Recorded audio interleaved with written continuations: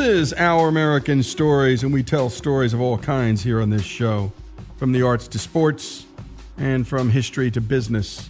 And your stories, too. Send them to us at OurAmericanNetwork.org. That's OurAmericanNetwork.org. We'll put them together, and we'll send them right back out to you over the airwaves. Your stories are as good as any we put together. This next story is a really good one. We love telling you stories about people you should know, but don't, and particularly about innovators in their field, because there's always a lot of pain in innovation. There's disruption, and in disruption and change, there is often difficulty. And this next person, well, I happen to know him well. He's my doctor. Let's throw it to Joey for a remarkable life story. When you think of leaders in innovation, who comes to mind? Henry Ford, Thomas Edison, Steve Jobs? All true giants in American history. Some of those stories that we've told on the show.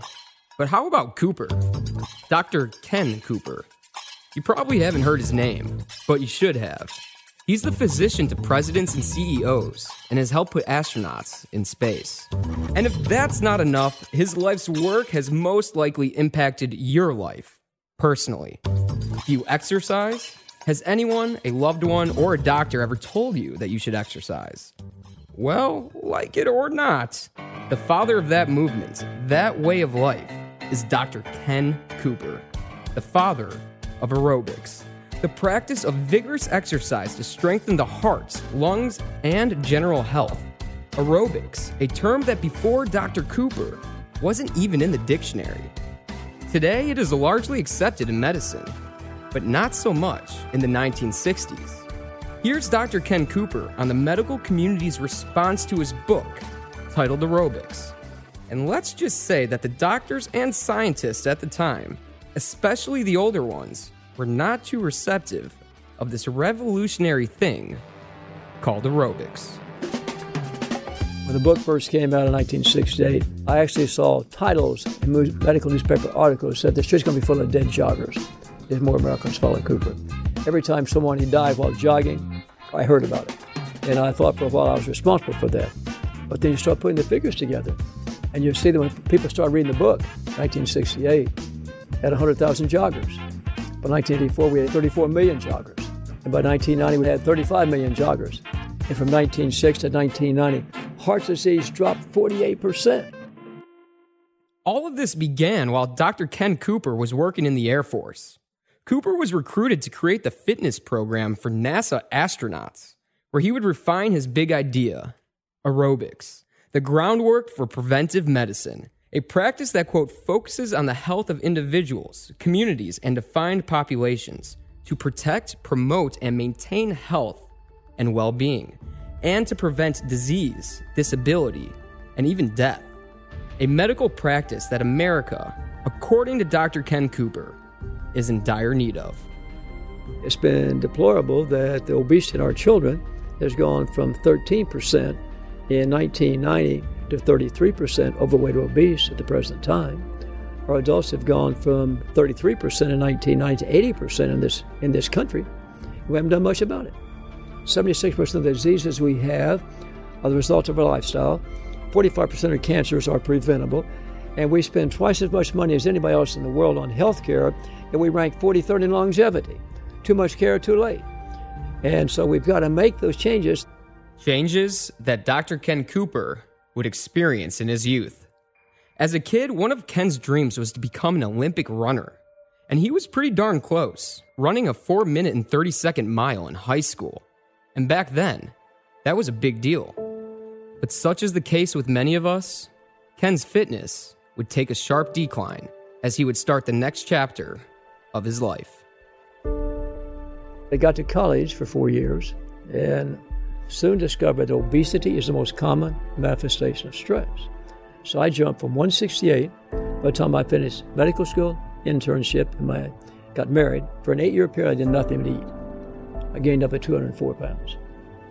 I was dying of mental apathy. Had to go in the military for 2 years to pay back the being deferred from the draft. During that was in the Vietnam conflict. But then something happened that changed my life. Been an excellent water skier during my youth. At 29 years of age, I went water skiing for the first time in 8 years. trying to ski a slalom course at Lake Texoma, southern Oklahoma. About halfway through the slalom course, way overweight, deconditioned, I had a cardiac arrhythmia that hit me. And I thought I was having a heart attack. My heart just jumping out of my chest, beating very, very rapidly. I was lightheaded. I thought I was going to pass out there in the water. They got me over to the side, got me on to the emergency room. The time I got to the emergency room, it was all back to normal. I had a very extensive workup back at Lackland Air Force Base in San Antonio with my heart, and they couldn't find anything wrong. Only thing wrong with me, I was out of shape. And so that shot me back into reality. So I lost the weight within 6 months. I ran my first marathon a year and a half later. And as you know, I ran for 40 years before I broke my leg snow skiing back in 2004. But what happened to me, prior to the time I lost that weight, I was hypertensive, I was borderline diabetic, I had no energy. I told my wife I felt like I was dying from mental apathy. That all changed. And I felt much better, physically fitter, less depressed, less of a hypochondriac, improved self-image, much more positive attitude towards life. That happened to me. And I thought, this is a field of medicine that's been sadly ignored. What we can do for ourselves. I was planning on being an ophthalmologist, an orthopedic surgeon, after I finished my 2 years in the military. But this dramatic thing happened to me. I think that was divine, because the Lord had a plan for me. And so that changed my life and changed my direction. I transferred from the Army to the Air Force to go into the space program. I thought I'd be a NASA astronaut. Lost the weight, running regularly, ran the Boston Marathon twice, became a quote-unquote expert in the Air Force because Master's of Public Health the first year at Harvard School of Public Health. Worked on Doctor of Science next year. Left, went back to the military, and I was the Air Force expert. Worked in designing exercise program for the astronauts. Developed the aerobics program while I was in the Air Force. So that episode with my obesity problem, I was able to change my life, and that probably saved my life. Because majority of my medical school colleagues graduated in 1956 were the same thing. And back in those days, half of them smoked. And now there's only 20 of us left. Because I'm afraid that most of those colleagues of mine didn't have that wake-up call that I had at 29 years of age, and they died young in life. And so I think that was a wake-up for me. It saved my life and changed my profession. And more on the life story of the father of aerobics and one of the leaders in preventive medicine in this country. The story of Dr. Ken Cooper continues after these commercial messages.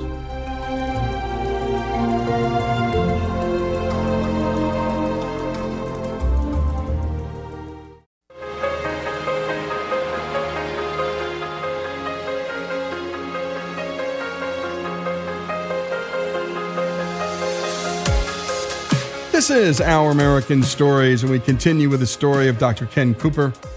And by the way, he had said earlier, the Lord had a plan for me, and my goodness, he did. And Dr. Cooper's a believer and a man of science, and that happens every day here in this great country. Let's pick up where we last left off. We left off with Ken's accident shocking him back to health. An accident that, with the additional inspiration from a book he read, would thrust him into a vocation that would help people from around the world live healthier and longer lives. I read a book entitled Halftime. And in this book, Bob Buford said you can be successful, not significant. That was me. You can be successful, but not significant. I was successful in the eyes of the military. But you can't become a general officer unless you have some administrative experience. You've got to leave what you've been doing all those years. I said, I'll gladly finish my 20 years. Let me stay here. I'll get a rank of a colonel. I'll be perfectly satisfied. Let me stay here and continue what I've been doing. I'm having an impact on the military. Until after I left, that the Air Force said the most significant contribution that Air Force Medical Services made to medicine was the aerobics program. A program whose potential was not fully realized at the time. And because of the military's administrative glass ceiling, preventing him from rising through the ranks and making a greater impact, Dr. Ken Cooper decided to take a big risk. I'm getting out. I had no insurance, had no separation pay, had a wife that's pregnant with my son Tyler, had a 5-year-old daughter, moved with our dog Christy, a Cocker Spaniel. We moved like the grapes of wrath from San Antonio to Dallas. If it hadn't been for Joe McKinney and the Tyler Corporation, called Saturn Industry back in those days, I'd be here today. Because after still in the military, back in 1968, he read the book, Aerobics, excited about the book so much that he asked me to speak to his corporate executives at Lakeway down near Austin, Texas, Lake Travis. And so I spoke to his top executives there, and he was so enthralled with the concept of what I was talking about, the aerobics program and all, and the book, that he said, if you ever decide to leave the military and you want to come to Dallas and start something of your own, let me know. I put that in the back of my mind. But 2 years later, I came to Dallas, and I thought that I had 2 successful books, but you don't have any. I had a financial statement worth about $25,000, and that was all. You don't have much money, particularly myself, softback books back in those early days. And so I thought I could raise enough money to build this center, starting with only 8.6 acres. But I went to savings and loans, and they wanted to know what I was going to use for collateral. I thought that was something around the blood pressure obstructed. Sorry, son, we can't help you. And I just finally bummed out. And I went to Joe McKinney and said, Joe, here I am. I can't do it by myself. Can you help me? We'll try. And so I needed $1.6 million to buy this property here, the first 8.6 acres of 30 acres we have now. And so he said, okay, put it before his board. We won by 1 vote. That they loaned me the money, no interest. For 6 months I paid no interest. And so I was able to buy the property. And then it took me 11 months downtown before I could move out here, early 1971. But I had to borrow $2,000 a month to pay my other 2 employees. I lived on savings. So it was tough. And they got to Dallas and went from the frying pan to the fire, because this was very controversial back in those days in 1971. After years of refining and practicing aerobics, and collecting an incredibly large amount of data, Ken's mission, his vocation, would become mainstream. But it certainly wasn't easy to get there. And to fully understand how Dr. Ken Cooper would successfully weather this pushback, we have to understand his relationship with his father, a man who wasn't foreign to such criticism. His father, a Depression-era dentist, was similarly rejected by the science community for subscribing to what was at the time also revolutionary: the nutritional supplementation of vitamins. So my dad was a strong proponent of vitamins, the alphabet tablets. And back in those days, even when I was in medical school, I was taught that vitamin supplementation was worthless. It makes the pharmacist rich and the toilet water very expensive. And you're wasting your time on vitamins. And to some extent that was true back in those days, because we had good food, good diets by and large. We had not a lot of processing foods like we have at the present times, and the foods weren't deficient in vitamins like they are at the present time. And that's what's become necessary for us to supplement our diets with vitamins, because the processing food, the growing of food, the deterioration of the soil, all these various things. So my father was ahead of his time there. And so he wrote strongly recommended, and I grew up with the supplemental vitamin therapy. I thought he was nuts back in those days, because I was being taught to the contrary in medical school. And here, according to Dr. Ken Cooper, is how the medical community responded to his father. They all thought he was a quack because his emphasis on vitamins, but they also accused my father of practicing medicine, because many times people would come to him with their pyorrhea problems, their dental problems, but changing their diets, and they found that their arthritis improved and their diabetes improved. And so he actually saw other benefits by trying to improve the situation in their mouth that had a total body effect that actually accused him of trying to practice medicine without a license. So that was how much innovator my father was. He felt threatened, but he still, the same as I've done, he stuck to what he believed until the time of his death. So my father, without question, was a tremendous impact on my life. But I think what he, more than anything else, what he taught me was discipline. Was my weight, my diet, my exercise, my studying, my good grades in school. All these various things I attribute to my father. Ingenuity, determination, and discipline. All qualities passed on by his father to help Ken weather the trials to come. Here's Ken on how the medical community responded to aerobics. Exercise was dangerous. It shouldn't be done. Past 40 years of age, you'd have a heart attack. That was still prominent thinking up until 1989. After collecting data on the effects of exercise and stress testing on health, Ken started to make waves, releasing their projected findings that aerobics would not only drastically improve your health, but add 6 years onto your life. We published that front page, Wall Street Journal, USA Today. American Heart Association said for the first time in all these years that your aerobic capacity is a major coronary risk factor. In 2009, we had 96,000 people, men and women, who had followed for 20 years. And we predicted, we couldn't prove this yet, but we predicted our men would live 87.5 years, women 90.5 years. That's over 10 years longer than the national average. That was predicted and controversial in 2009. But within the past couple of months, Harvard School of Public Health published an interesting study on their physicians and nurses study. 34-year follow-up, 126,000 people in the study.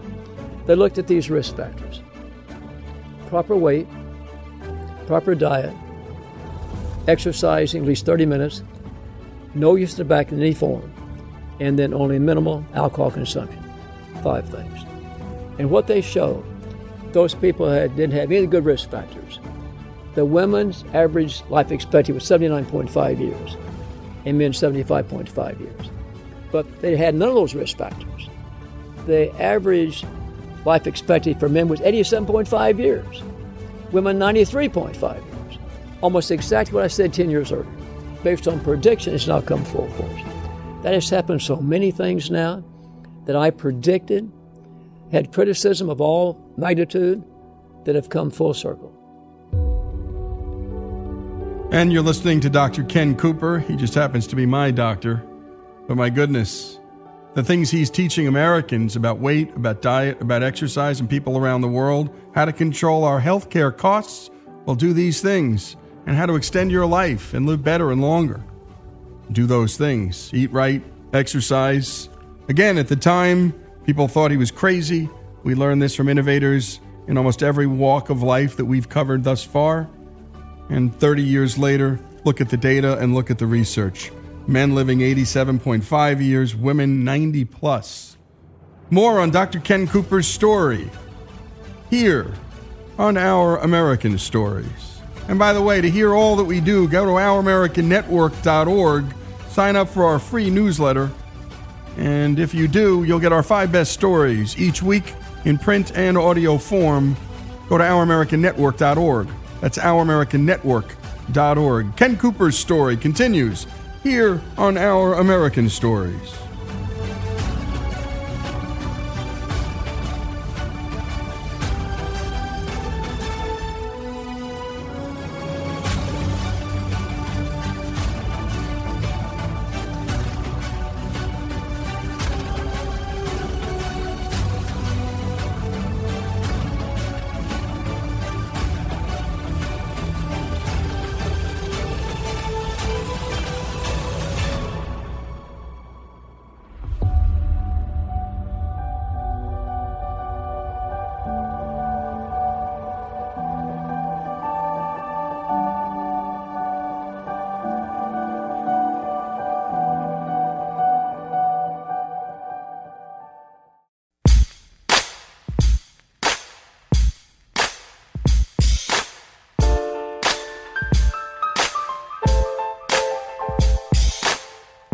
And we continue with the story of Dr. Ken Cooper, the father of aerobics and preventive medicine, and one of the leaders of preventive medicine and healthcare around the world, not just the United States.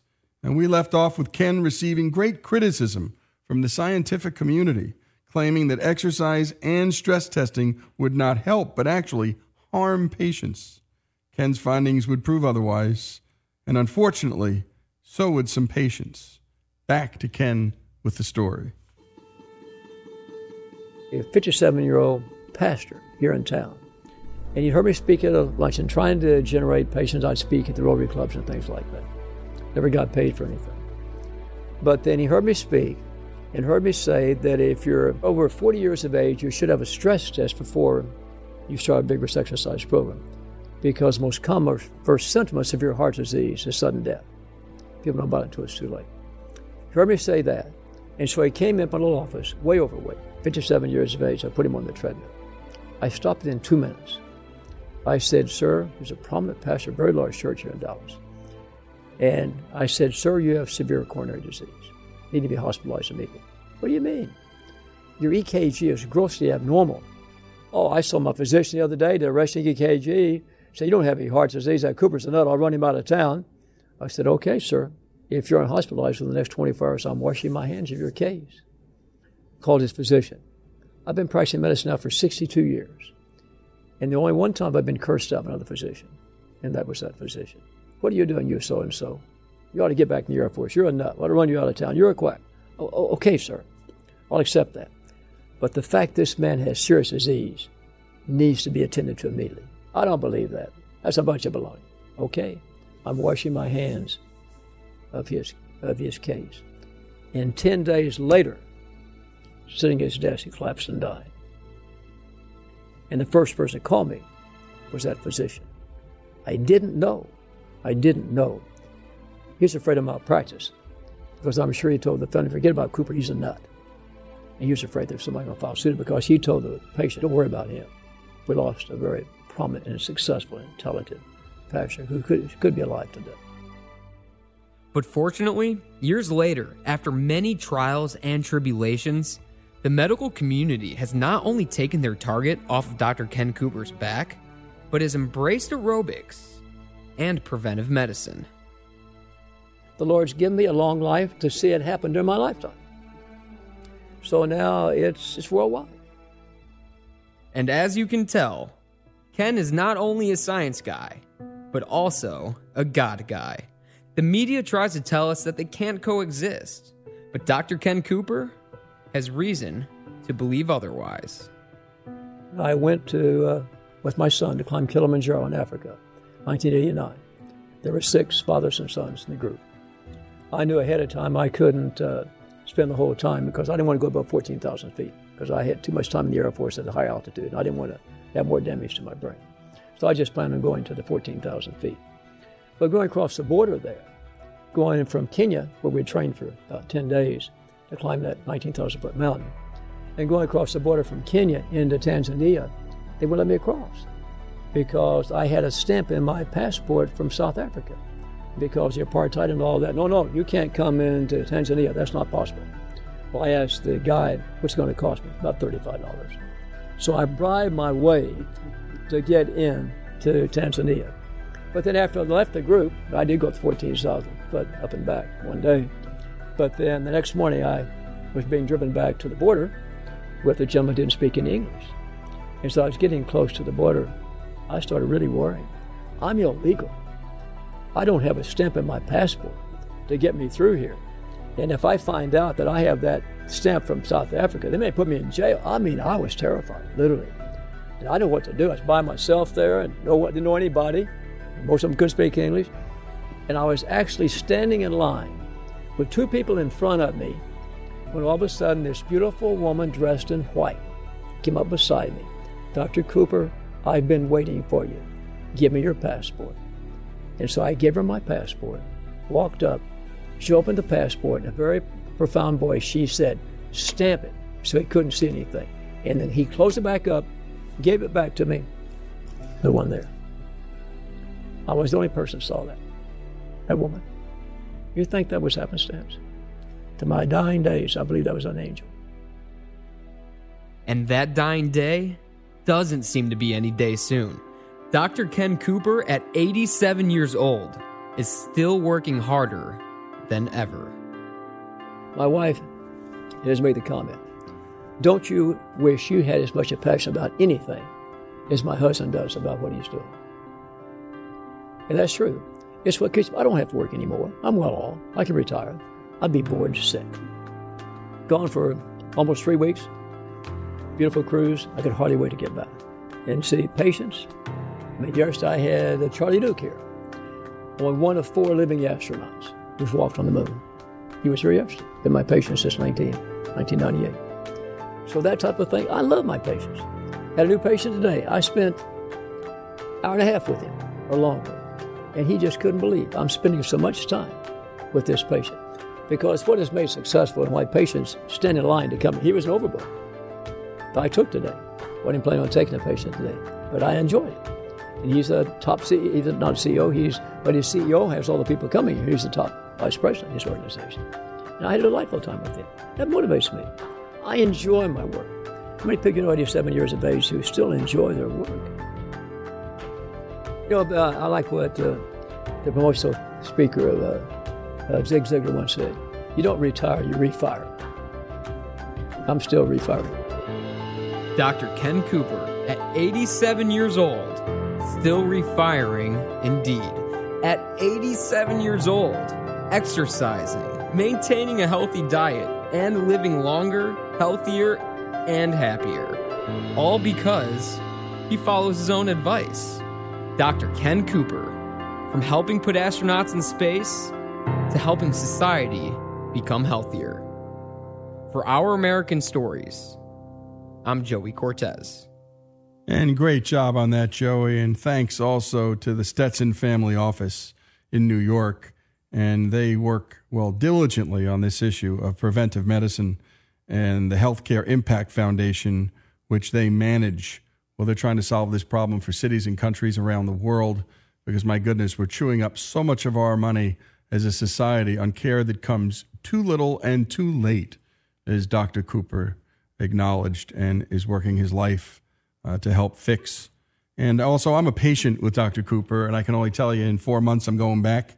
And he does put you through the paces, and you go on this treadmill, and he's like a coach. You're a little afraid of him, and he spends 2 hours with you. 2 hours you're going to have a doctor with you. And at 87, he's on fire, and he is working a full day. And when you go in and you spend some time with him, after that 2 hours, boom, the next person's coming in, and then the next, and then the next. And he was telling me that his little routine includes a movie with his bride on Saturday nights, a little break on Saturday afternoons. He comes into work on Saturday, too, just to review all of the patient's files to make sure everything's working right. This is a guy who loves his work, and Americans love work, and we love talking about Americans at work.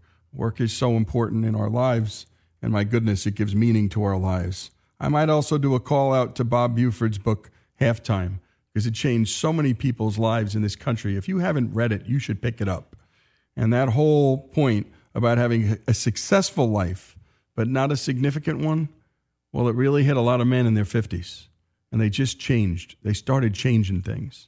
And I mean really changing things. Dr. Ken Cooper's story here on Our American Stories. And go to ouramericannetwork.org to hear all the things that we do. And again, sign up for our free newsletter.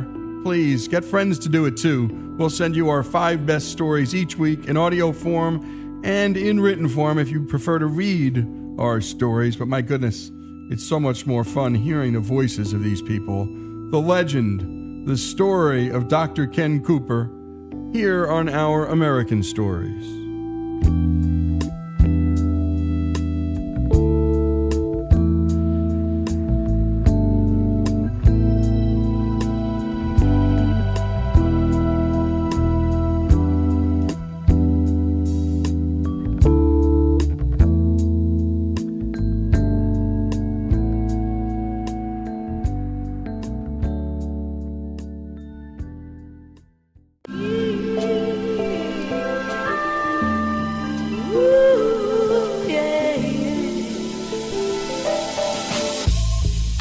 And we continue with Our American Stories, and it's time for another installment of our Founders series with Doug Ryder.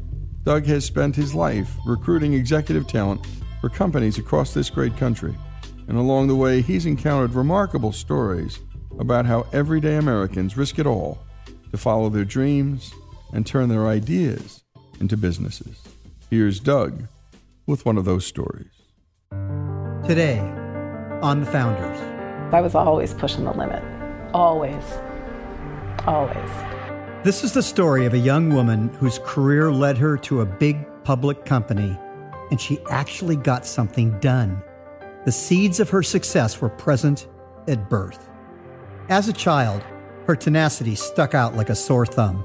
We were sled riding down in the backyard at my great-grandmother's house, and we lived down the street, and my mom was yelling for us to come home, and I said, I just have to do one more. And I jumped on one of those like old radio flyer sleds and went flying down. My zipper got caught on the sled right at a tree, broke my arm, because I had to do one more. I'd bounce back and do one more again. I just do. You never know what you're going to miss if you don't try it again. This girl grew up into a woman that loves to solve problems and make people's lives better. Her drive was the engine, her fuel, tenacity, and she takes it everywhere she goes. I was a bus person at a restaurant, and I worked my way up to waitress, cocktail waitress. I was just hungry at that point. Anything I could do, the more work I could get, the better. I mean, I used to come home from college and do 2 and 3 shifts because I had great respect for the people whose profession it was to be a waiter or a waitress. And I know a lot of these people, one gal had 2 kids, she was a single mom, she never got a break. So when I came home from school, I'm like, yeah, I'll take your shift. Give me all the good ones, the bad ones, I don't care, I'll do it. So they couldn't wait till I got home so that they could take a little bit of a break, because that was their daily life. Beth earned her bachelor's and master's in human resources and launched her career. She started in big, male-dominated, engineering-driven public companies. A great place to start if you're a young engineer, very difficult for a young woman in human resources. I always was met with, you can't do it. How can you go run a technology company? You don't have a technology background. I just never even thought any different. I'm just doing it. It never entered my mind. On today's episode of The Founders, we bring you the story of Beth Potraz. You can't replace roll up your sleeves and just get it done. You can't replace walking through the fire. You just have to do it. I started at Helene Curtis, a really cool, sexy consumer products company, making beauty products, professional hair care, skin care. Working at first as a recruiter, Beth's first job was to fill positions for their brand new state-of-the-art distribution center. And I looked at that list of 99 jobs, and I went and met all the manufacturing unit managers, and I actually went out and did every single job.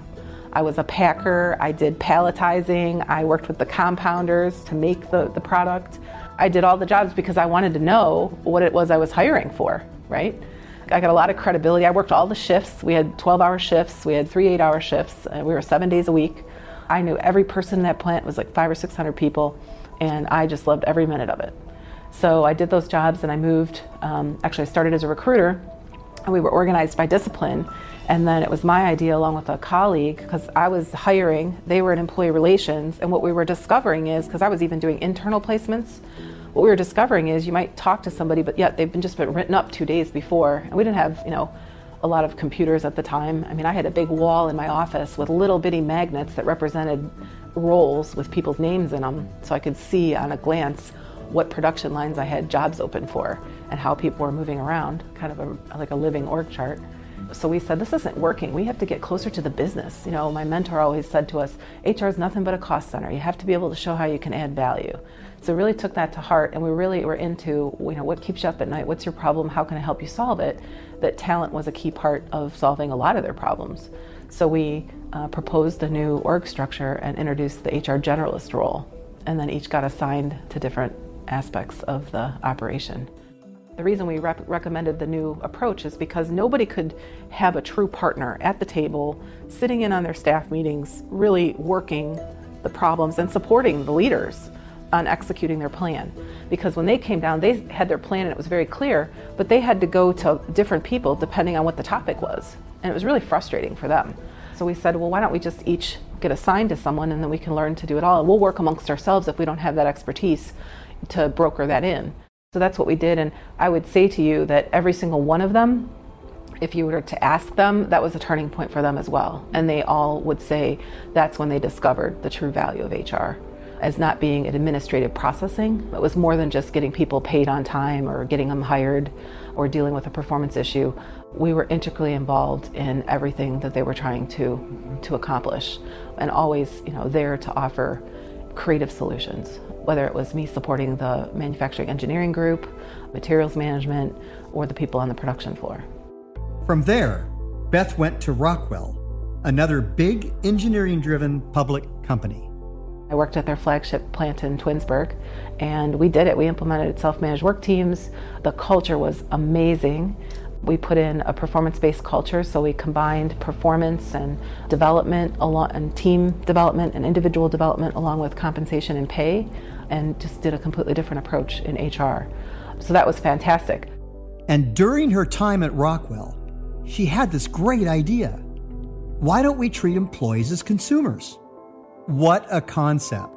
Treating your employees with as much deference, respect, and importance as you treat your customers. It was revolutionary, a completely new way of looking at things. Back in the early 90s, when the war for talent was coined and had started, I thought to myself, employers were going to need to start looking at employees as consumers in the employment relationship whose needs varied and would change throughout the life cycle of their career. Early in your career, it might be important to you to go to conferences or to have cool gadgets or tools to do your job. You may want more vacation because you have, younger children and you need to have more flexibility. Later on, you may want more contribution to your 401k. Whatever the scenario was, we would have to be able to create packages and create an experience that would align with people's preferences were and what they needed at that point in their life. She returned to her former employer, Helene Curtis, which had been purchased by Unilever, a huge international company. Imagine the challenge of a 30,000 employee company of creating a benefits package that made every individual unique and feel like they had their own. Most would say it can't be done, but she did it. Came back to Unilever, worked with the scientists and engineers. They were all inventing things. They were getting patents left and right.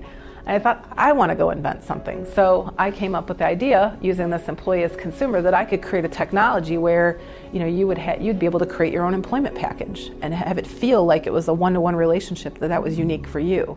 And it could be flexible. But benefits historically has not been an area that has been considered really innovative. And then she did the unimaginable. She left a cushy job with a big public company, threw her money on the table, and founded her own business serving the trucking industry, Drive My Way. I was doing a HR process recruiting redesign for a large trucking company, helping them redesign their driver recruiting process because their number one issue is being able to attract and retain truck drivers, CDL, commercial driver's license truck drivers. And we did a whole redesign, so studied it, learned a lot, and I realized that was the perfect application for that idea I had way back in the early 90s of viewing the employee as the consumer in the employment relationship.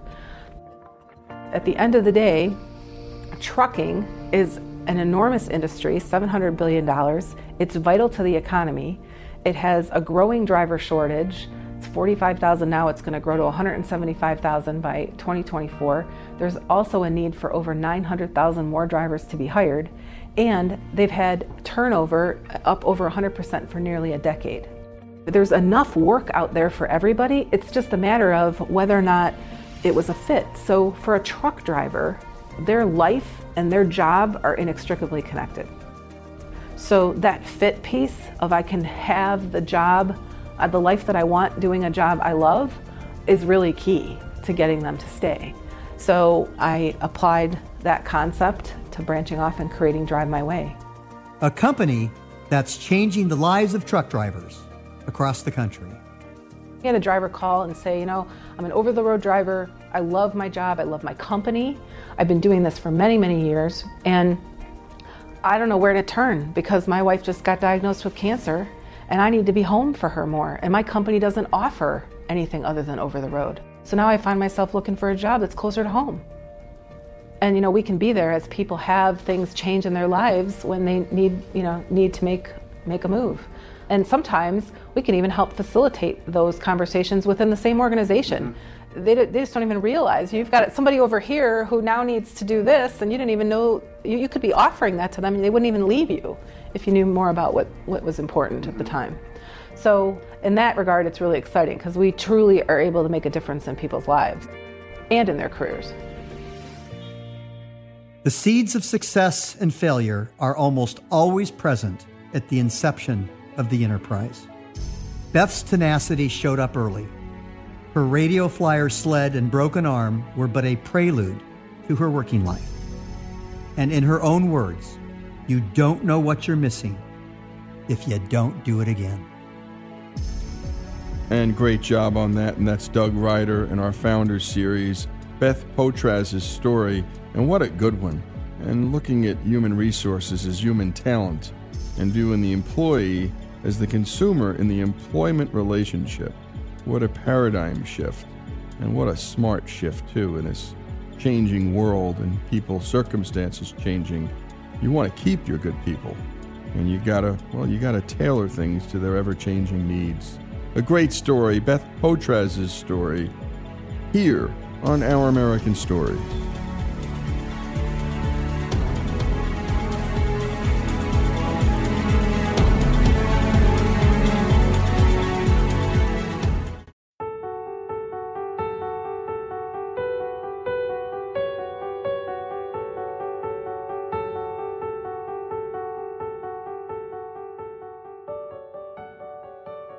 This is Lee Habib, and this is Our American Stories, and we tell stories about everything here on this show, from the arts to sports, and from business to history, and everything in between, including your stories. Send them to ouramericannetwork.org. That's ouramericannetwork.org. They're some of our favorites. And today we have one of our regular features from Stephen Rosiniak. This was his first story ever published in Chicken Soup for the Father and Son Soul, which can be bought on Amazon.com. Stephen usually reads his entries for us, but today his son Michael will be performing this piece. He's well into his teenage years, still kisses me goodnight, and I'm sure going to miss it when he stops. In truth, he already stopped once a few years ago when he announced that he was a little too old for this, but changed his mind after we had a father and son talk. I've always known the spoken word can deliver a powerful message, but as I learned that night, sometimes the message needn't be voiced at all. And sometimes, the greatest lessons learned are taught to us, unknowingly, by our children. One of the things we talked about that night was an old friend of mine. We were going camping for the weekend, and when I stopped to pick him up, my friend and his father were working together on a classic car restoration. Grabbing his gear and before leaving, he said, "See you on Sunday, Pop," and without hesitation, gave his father a kiss. So many years have gone by since then, and yet the memory of that moment remains a lasting impression of the love that my friend had for his father, and demonstrated through the power of a son's kiss. My son and I talked about my father, too.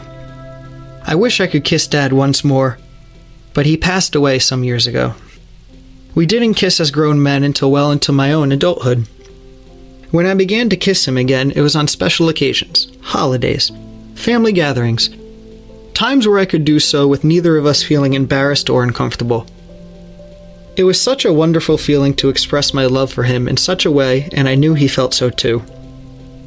Not since my childhood had kissing served as a routine declaration of affection between us, but once resumed, we had both come to expect it. On the night he died, and again one last time before he was laid to rest, I tenderly kissed him and whispered, "I love you." This is what I had told my son, not with the purpose to embarrass him into continuing our nightly ritual, but instead to share with him a small piece of love that I had for my father and how much he'd meant to me. He listened, and when I was through, he kissed me. We haven't missed a night since. There have been times when I wondered if our nightly ritual was about to reach its untimely demise, the consequence of some youthful offense committed by my firstborn. With my parental dissatisfaction duly expressed, the ensuing verbal sparring does sometimes commence. We have been angry with each other, but this is how it is sometimes between parents and their children. Despite any ill feelings that may remain between us, and as the day draws to a close, we can never allow such emotions to interfere with the completion of our nightly kiss. When he is ready for bed, he finds me, and when I see him, any feelings of anger experienced earlier in the day quietly disappear. He stands before me, not quite a man, but still, and for the moment, my little boy. His vulnerability is exposed as he unknowingly relinquishes his assaults of late on his quest to charge full speed towards the inevitable destination known as manhood. He seeks my reassurance that we are okay and that he is still loved. A comforting hug, the nightly kiss, and the reaffirmation that whatever transgressions may have taken place previously, parental love remains unconditional, eternal. As he heads off to bed, I bask in the glow of fatherly love and the reassurance that he still needs me. Once again, our private world has been made right, if but only for one more night. I hope my son never feels uncomfortable kissing me, but if he ever does, I'll understand.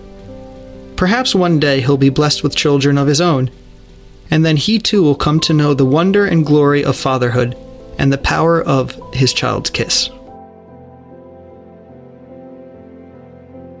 You've been listening to Michael Rusiniak, and that is Stephen Rusiniak's son. And this was a piece that Stephen wrote for Chicken Soup for the Father and Son Soul. And we spend a lot of time on this show with that most important piece of social capital in America called the family, and the importance of fathers in son and daughters' lives, and the importance of mothers in sons' and daughters' lives too. And getting Michael to read the story was just a great turn, because he's internalizing these words, and one day, hopefully, he'll be living them himself and passing this great tradition of a kiss between a father and son to teach what masculinity can look and feel like, as opposed to merely what it sounds like. And that is the power of such a thing. If you remember, we did Frank Abagnale's story, and that's the character from Catch Me If You Can. And go to ouramericannetwork.org and take a listen to that, because it starts with Frank talking about his father and his father's kiss. And that every night, no matter what happened, his father would come in and kiss not only him, but his big Marine Corps brother, who was a star football player. And he loved it. And he knew his dad had come in even when he was asleep, because the pillow had been touched or a blanket had been turned. And so dads out there, don't be afraid to kiss your kid and hug your kid. And you don't have to always say anything. Just a kiss and a hug, especially after a fight. It can go a long way. Chicken Soup for the Father and Son Soul. Go to Amazon.com and get it. And that's Stephen Rusiniak's story, his son Michael's story, and so many father and son stories around this great country. And now it's time for our Why Minutes. And up next, we have Lindsay Marie. This next Why Minutes is about a thing called sports betting. Take it away, Lindsay. When you think of sports betting, what state do you think of? I'm no psychic, but I'm guessing you were thinking of Nevada. But why is that? It has a lot to do with something called the Bradley Act. The Bradley Act was passed by Congress in the 90s. Politicians said it was to protect us from the spread of gambling, but what it actually did was protect Nevada from competition. It restricted sports betting in every state, except, you guessed it, Nevada. For decades, if you wanted to bet on the games legally, you had to go all the way to Nevada. That was, until New Jersey finally had enough. They challenged the law and hit the jackpot. The law was declared unconstitutional, putting an end to Nevada's decades-old monopoly on sports betting. When government meddles in the marketplace, they often say it's to protect us. But what really ends up happening is they change the rules, they stack the odds. Ultimately, they pick winners and losers, and we, the consumers, are always the losers. The Why Minutes, because why matters.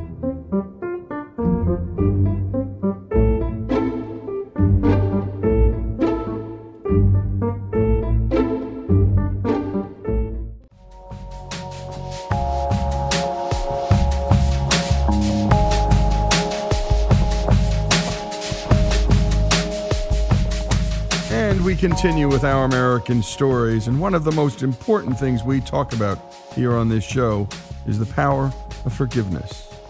Rob Corbin began giving speeches on forgiveness after losing his father in 2008. This powerful testimony was delivered to the congregation at Temple Beth Shalom in Sun City, Arizona.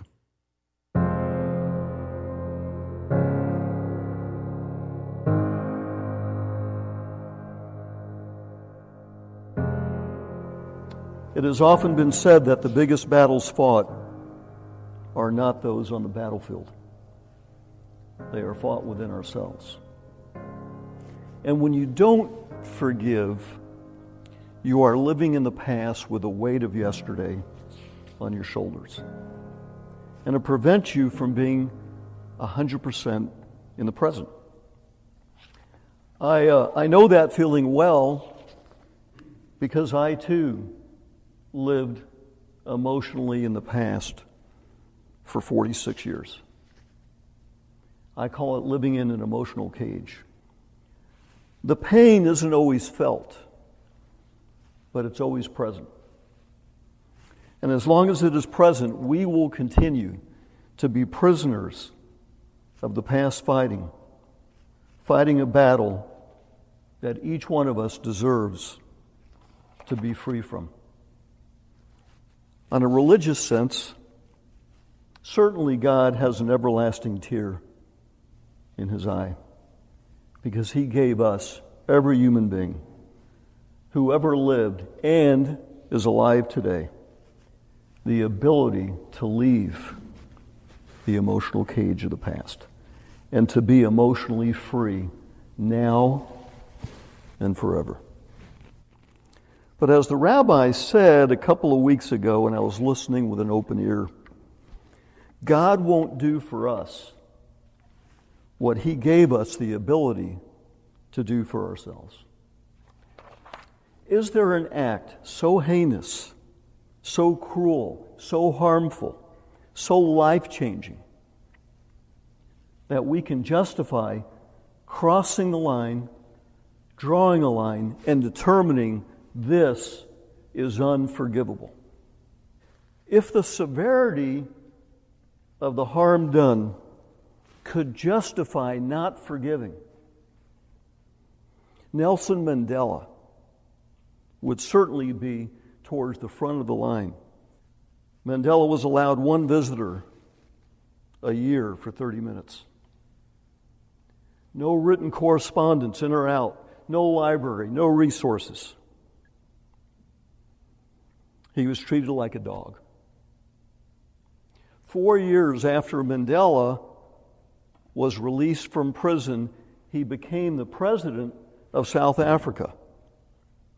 And Nelson Mandela invited on his list of guests all of the jailers that treated him so harshly, so cruel, were all invited to come to his inauguration. And they all came. And they asked Mr. Mandela, why? Why did you invite all these people that treated you so harshly, so cruel? They barely fed you, and they tortured you. Why did you invite them to your inauguration? And here's what he said. He said, because resentment is like drinking poison, thinking it's going to kill our enemies, but it only hurts us. Senator John McCain, who recently passed away, spent 5.5 years as a prisoner of war in Vietnam. 2 of those years were in solitary confinement. He was not given proper medical treatment. They treated him very harshly. He was repeatedly beaten and tortured.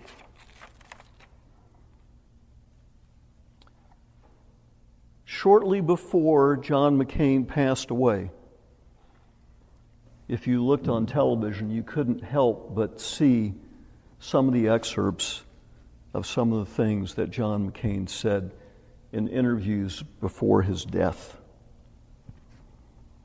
And one of the things that John McCain said is that he has no regrets. John McCain said, I consider myself to be one of the most fortunate men who ever lived. And I'm one of the luckiest men alive. John McCain looked within to determine his feelings. And he let himself out of the emotional cage a long time ago. It's not what happens to us that determines if we carry the weight of yesterday on our shoulders. It's what we decide to feel in our hearts that will define if we live with peace and contentment in our lives or not.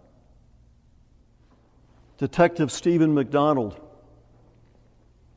when he was 27 years old, as a detective, he was called to go to Central Park in New York and investigate some bicycle robberies. He saw 3 men who looked suspicious. When he approached the men and began a conversation, he looked down at one of the bicycles and was shot 3 times in the back and became a quadriplegic for the rest of his life. 6 months after he was shot, his daughter was born. And he said at that moment, he said, you know what? He said, I need to be really thankful that God gave me the ability to be a father. Everyone in this room has the power that these people have. It is a gift from God to us to be able to repair ourselves emotionally.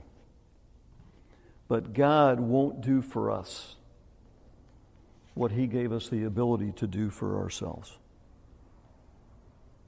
Forgiving is not forgetting.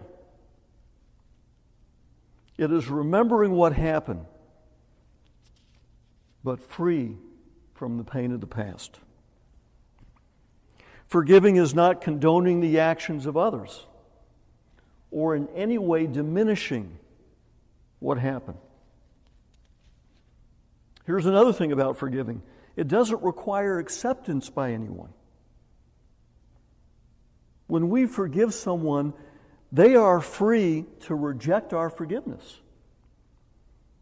But the act of forgiveness is complete once you have forgiven.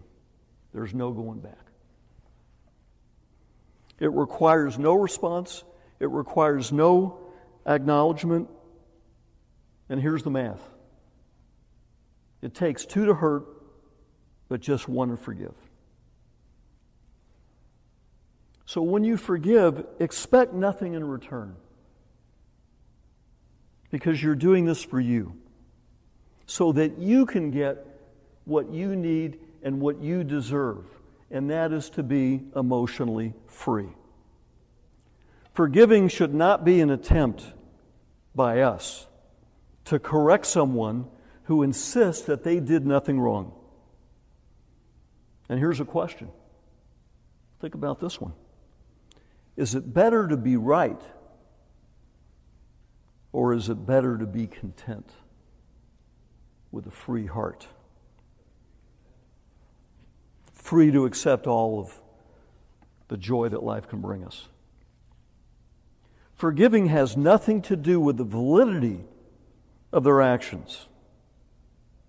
Forgiving is not letting them off the hook or giving them a free pass.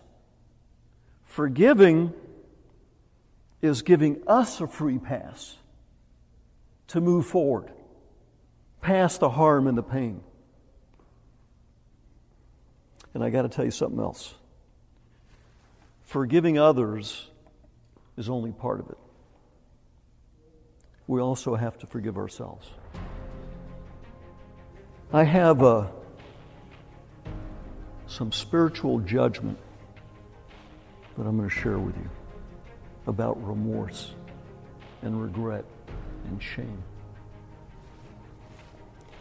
I know for me why God gave me the ability to feel shame and remorse and regret.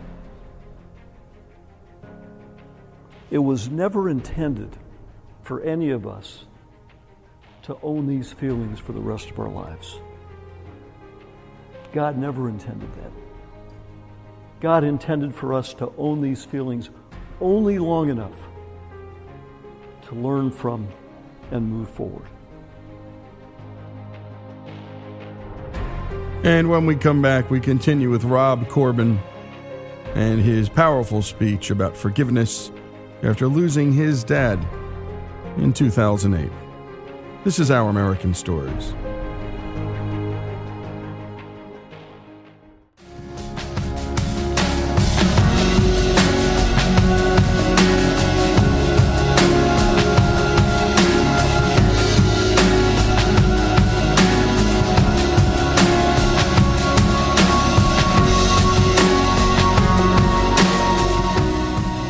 And we return to the testimony of forgiveness as given by Rob Corbin before the congregation at Temple Beth Shalom in Sun City, Arizona. My father and I had a difficult relationship for 46 years. And for 46 years, I lived in my own emotional cage. I never forgave my father for the hurt that I endured as a child. For 46 years, I could have forgiven my father, but I chose not to. And then one day, on a Saturday morning, I got a call from my stepmother informing me that my father had taken his own life that morning, and he was gone. I had 46 years to make it right, and now there was no more time to say what I needed to say, that I forgave him. I learned some things that day. I learned some life lessons that day that I want to share with you. One of the lessons that I learned that day is that there is no certainty that what can be done today can be done tomorrow. Because tomorrow is a mystery known only to God. Time waits for no one. The other lesson that I learned is that when we judge someone and we base our feelings around that judgment, we don't always know all the facts. People who hurt us don't always share their deep pain. They don't always ask for help. I never knew that my father suffered from depression for the past 15 years of his life and was seeing a psychiatrist and was sinking deeper and deeper into a darkness that he could no longer fight. I never knew my father had medical problems, including COPD, that made him struggle to breathe at night. I never knew my father had been diagnosed with stage 1 of Alzheimer's a month before he took his life. My father chose not to share his pain and his battle with me. Had he done so, perhaps I would have forgiven him a long time ago, seeing him in so much pain. I tell my story not to gain sympathy or pity, but as a reminder to all of us that there is often a bigger picture than what we see. And we should never wait for tomorrow to do what we can do today. Some of you in this room, like me, may have some unspoken words that you needed to say to someone in your life who is no longer here. I have a message for you. The message came to me 2 weeks after my father's death, and it's time for me to share with you this message. The message came to me in a synagogue in Prescott. I was sitting in a sanctuary trying to grasp the reality of my father's death. I was deep in grief, not knowing how I would make it through the day. And I opened a prayer book. I just randomly opened it.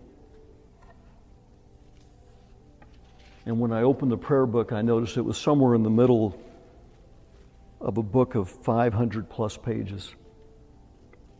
And I looked at the page and I read the words. And that was the first and the last page I read that day, because I found what I was looking for.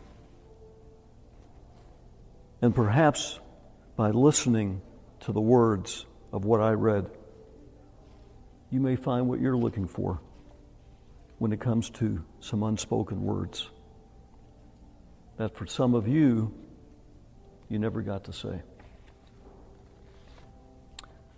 It is a poem by Merit Malot,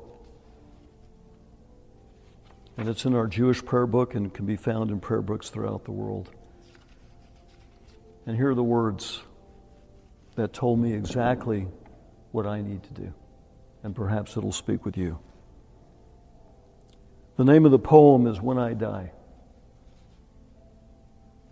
When I die,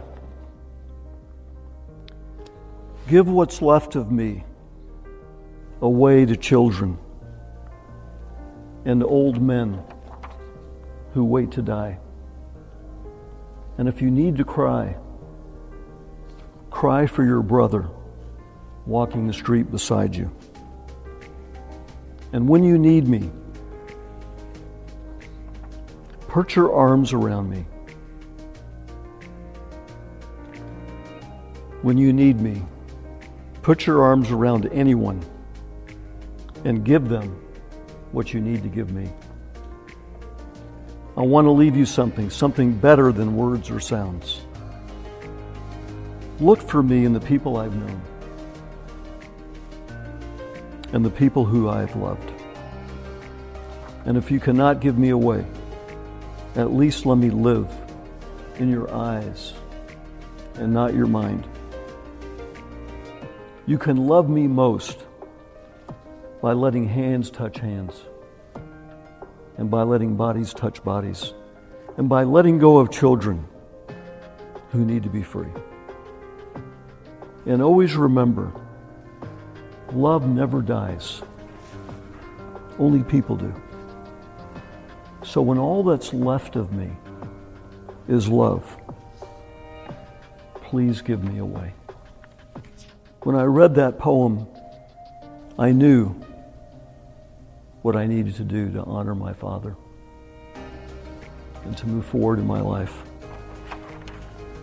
Once you forgive, a transformation will take place, and you will become a teacher rather than a victim. You will teach others by example once you have forgiven how to live a life emotionally free from the past. You will be an example for everyone you meet and everyone you talk to. This will be a lasting contribution to the world. This will be part of your legacy. And you will make God very, very happy. I leave you with these words. It is not the past that defines who you are. It's what you do about it going forward. And what remarkable words by Rob Corbin. And again, a remarkable speech on forgiveness after losing his father in 2008, given at the Temple Beth Shalom in Sun City, Arizona. Your forgiveness stories, send them to ouramericannetwork.org. And again, forgiveness is not forgetting, it is not condoning, and it doesn't require acceptance. It's complete the moment you do it. And once you forgive, he said, a transformation will take place. You will become a teacher and not a victim. Rob Corbin's story, his father's story in a way, here on Our American Stories.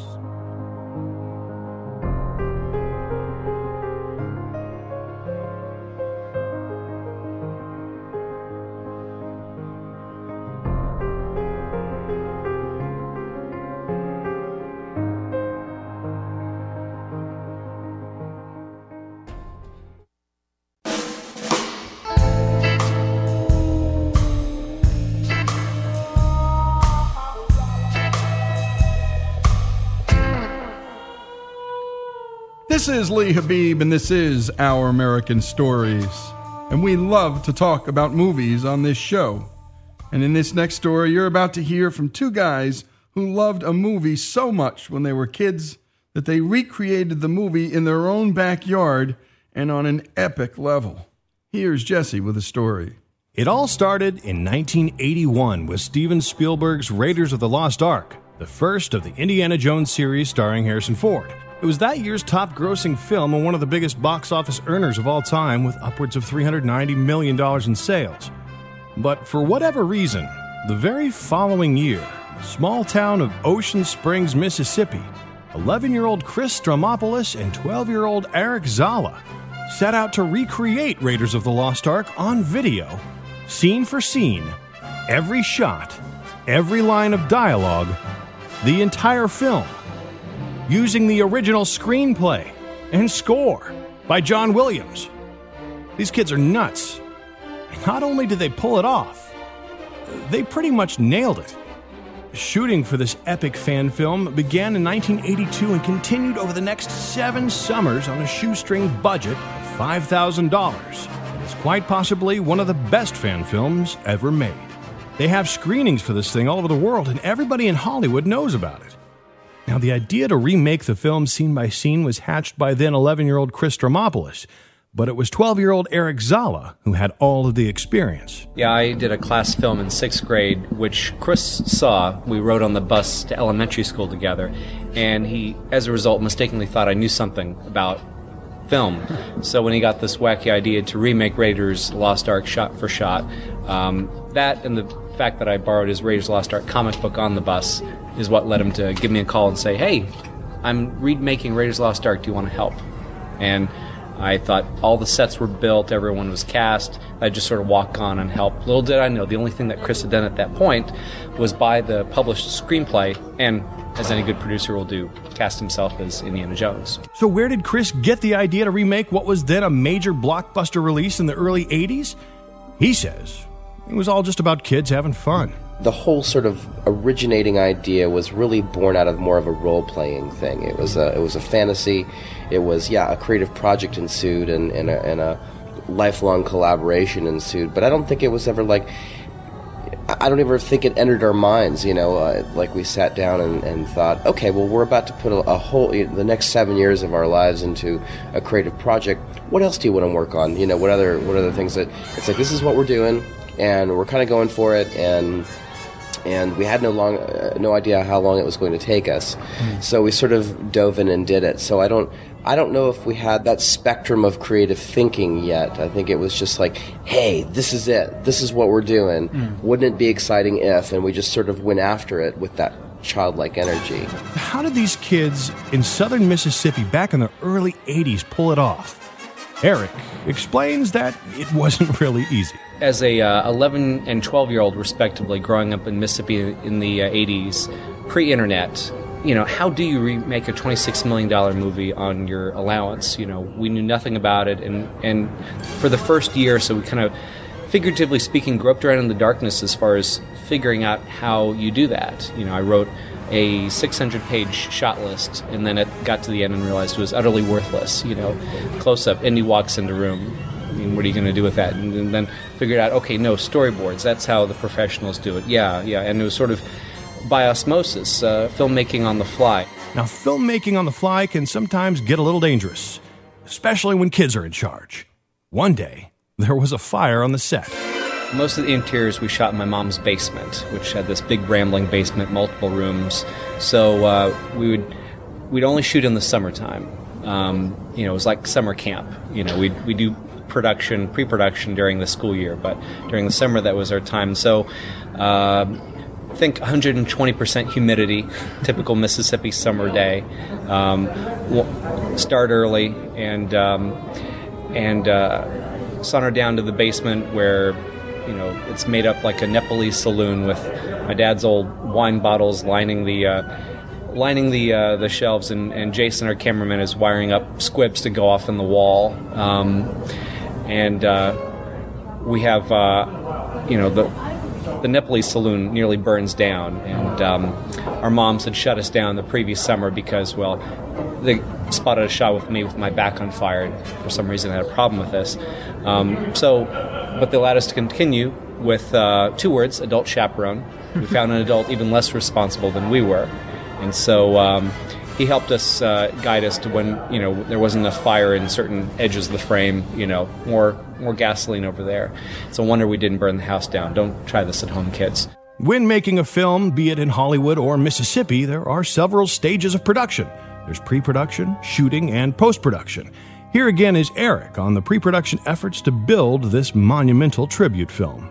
First summer was entirely nothing but pre-production, drawing storyboards, scouting locations, casting, costumes, props. Year 2, we finally shot, kept none of it because, again, we didn't know anything about filmmaking. So there's very few shots that we actually kept from that first year, but there are certain scenes that we just would shoot over and over and over again. Through trial and error, we slowly picked up things about learning about composition, lighting, blocking, acting, and bit by bit we got better. And only when we were satisfied with the quality of a shot and of a scene would we move on to the next. Now, these kids are obviously determined to get the film made, but there was another major hurdle that they would have to overcome back in the early 80s, and that was just simply having access to the film that they were trying to recreate. We only actually saw the movie a few times, and worked pretty much from memory for the first handful of years until the film actually came out on Laserdisc in '84. And so we cobbled together absolutely everything that we could in terms of, Raiders paraphernalia, storybooks and magazines and bubblegum cards and all that stuff, the comic book and the screenplay, and to the best of our memory sat down and Eric, chiseled out well over 600 individual storyboards that we then used as a blueprint. But we went back to the theater as much as we could, but, for those of us who kind of remember the 80s, video stores were really in their infancy, that you couldn't really go down and rent whatever you wanted, there was an availability issue, and it was a movie when they kind of re-released things. So when the movie was re-released in the theater, we went back and watched it, again, as much as our, allowance would allow. So the boys ended up finishing their scene-by-scene remake of Raiders of the Lost Ark with their big premiere at an auditorium of the local Coca-Cola bottling plant in Gulfport, Mississippi, on August 12th, 1989. Chris Strompolis, Eric Zala, and Jason Lamb have just finished an 8-year recreation. The trio premiered their version of Steven Spielberg's Raiders of the Lost Ark. I hope to major in film and television. It's the hardest thing I've ever done so far. We've been following this story off and on for the past 3 years. Let's get you up to speed by turning back the hands of time. Action sequence, take 1. It was shot out of sequence, so due to its long filming period, many actors randomly appear at different ages throughout the course of the film. They completed every scene in the film except for one that was too complicated and expensive for the kids to convincingly pull off. It's the scene from Raiders where Indiana Jones is in a fistfight with a big bald Nazi next to an airplane with rotating propellers. At the last moment when Indy is getting his ass kicked, the Nazi gets hit by the plane's propeller and is shredded into a million bloody pieces that splatter all over the side of the airplane. But it's a pretty good effort considering it's the only scene the kids couldn't match. After setting Mom's basement on fire, it was probably a good idea to nix the death by propeller scene. The boys went their separate ways, going off to college, and the film was largely forgotten until 2003, when a film producer got his hands on the copy of the remake. Here's Chris on the film getting discovered all those years later. I didn't even tell my wife I was an Indiana Jones fan, so she had no idea that I had even done this Raiders thing. And so when it got discovered in 2003 and exploded, and got us into Vanity Fair, and we were all of a sudden touring around the United States and going to Germany and Australia, and my wife was like, so what's this Raiders thing, can you, let me see it? I'm like, it's this thing that I did, and, I still had that, that reaction, and she's like, this is cool, this is great. So this little remake of Raiders of the Lost Ark, born out of the sweltering summer heat of the Mississippi swamp country by a couple of kids with nothing better to do, suddenly had the attention of Hollywood. Each of us received a very kind letter from Mr. Spielberg thanking us for our very loving and detailed tribute. And my wife actually, photographed me at various stages of opening the letter and just sort of gazing down on, stationary Steven Spielberg and, his signature and, this, my boyhood hero who I spent my entire childhood emulating his work. Wow, I can't get any better than this. But I was wrong. Jump forward a year and we've been screening and written up in Vanity Fair, and we're in Los Angeles doing the Today Show and the Late Late Show with Craig Kilborn, and we get a call from our agent. We have an agent now. Spielberg wants to meet you in his office tomorrow at noon. God, I was doing okay handling all this up to this point, but now I feel kind of sick. In the year 2014, Chris and Eric raised enough money to go back and film that scene that they couldn't quite pull off as 12-year-olds, thus completing the childhood project that started back in 1982. Be sure to check out the documentary about this charming little story online. Show it to your kids. It's called Raiders, the story of the greatest fan film ever made. I'm Jesse Edwards, and this is Our American Stories.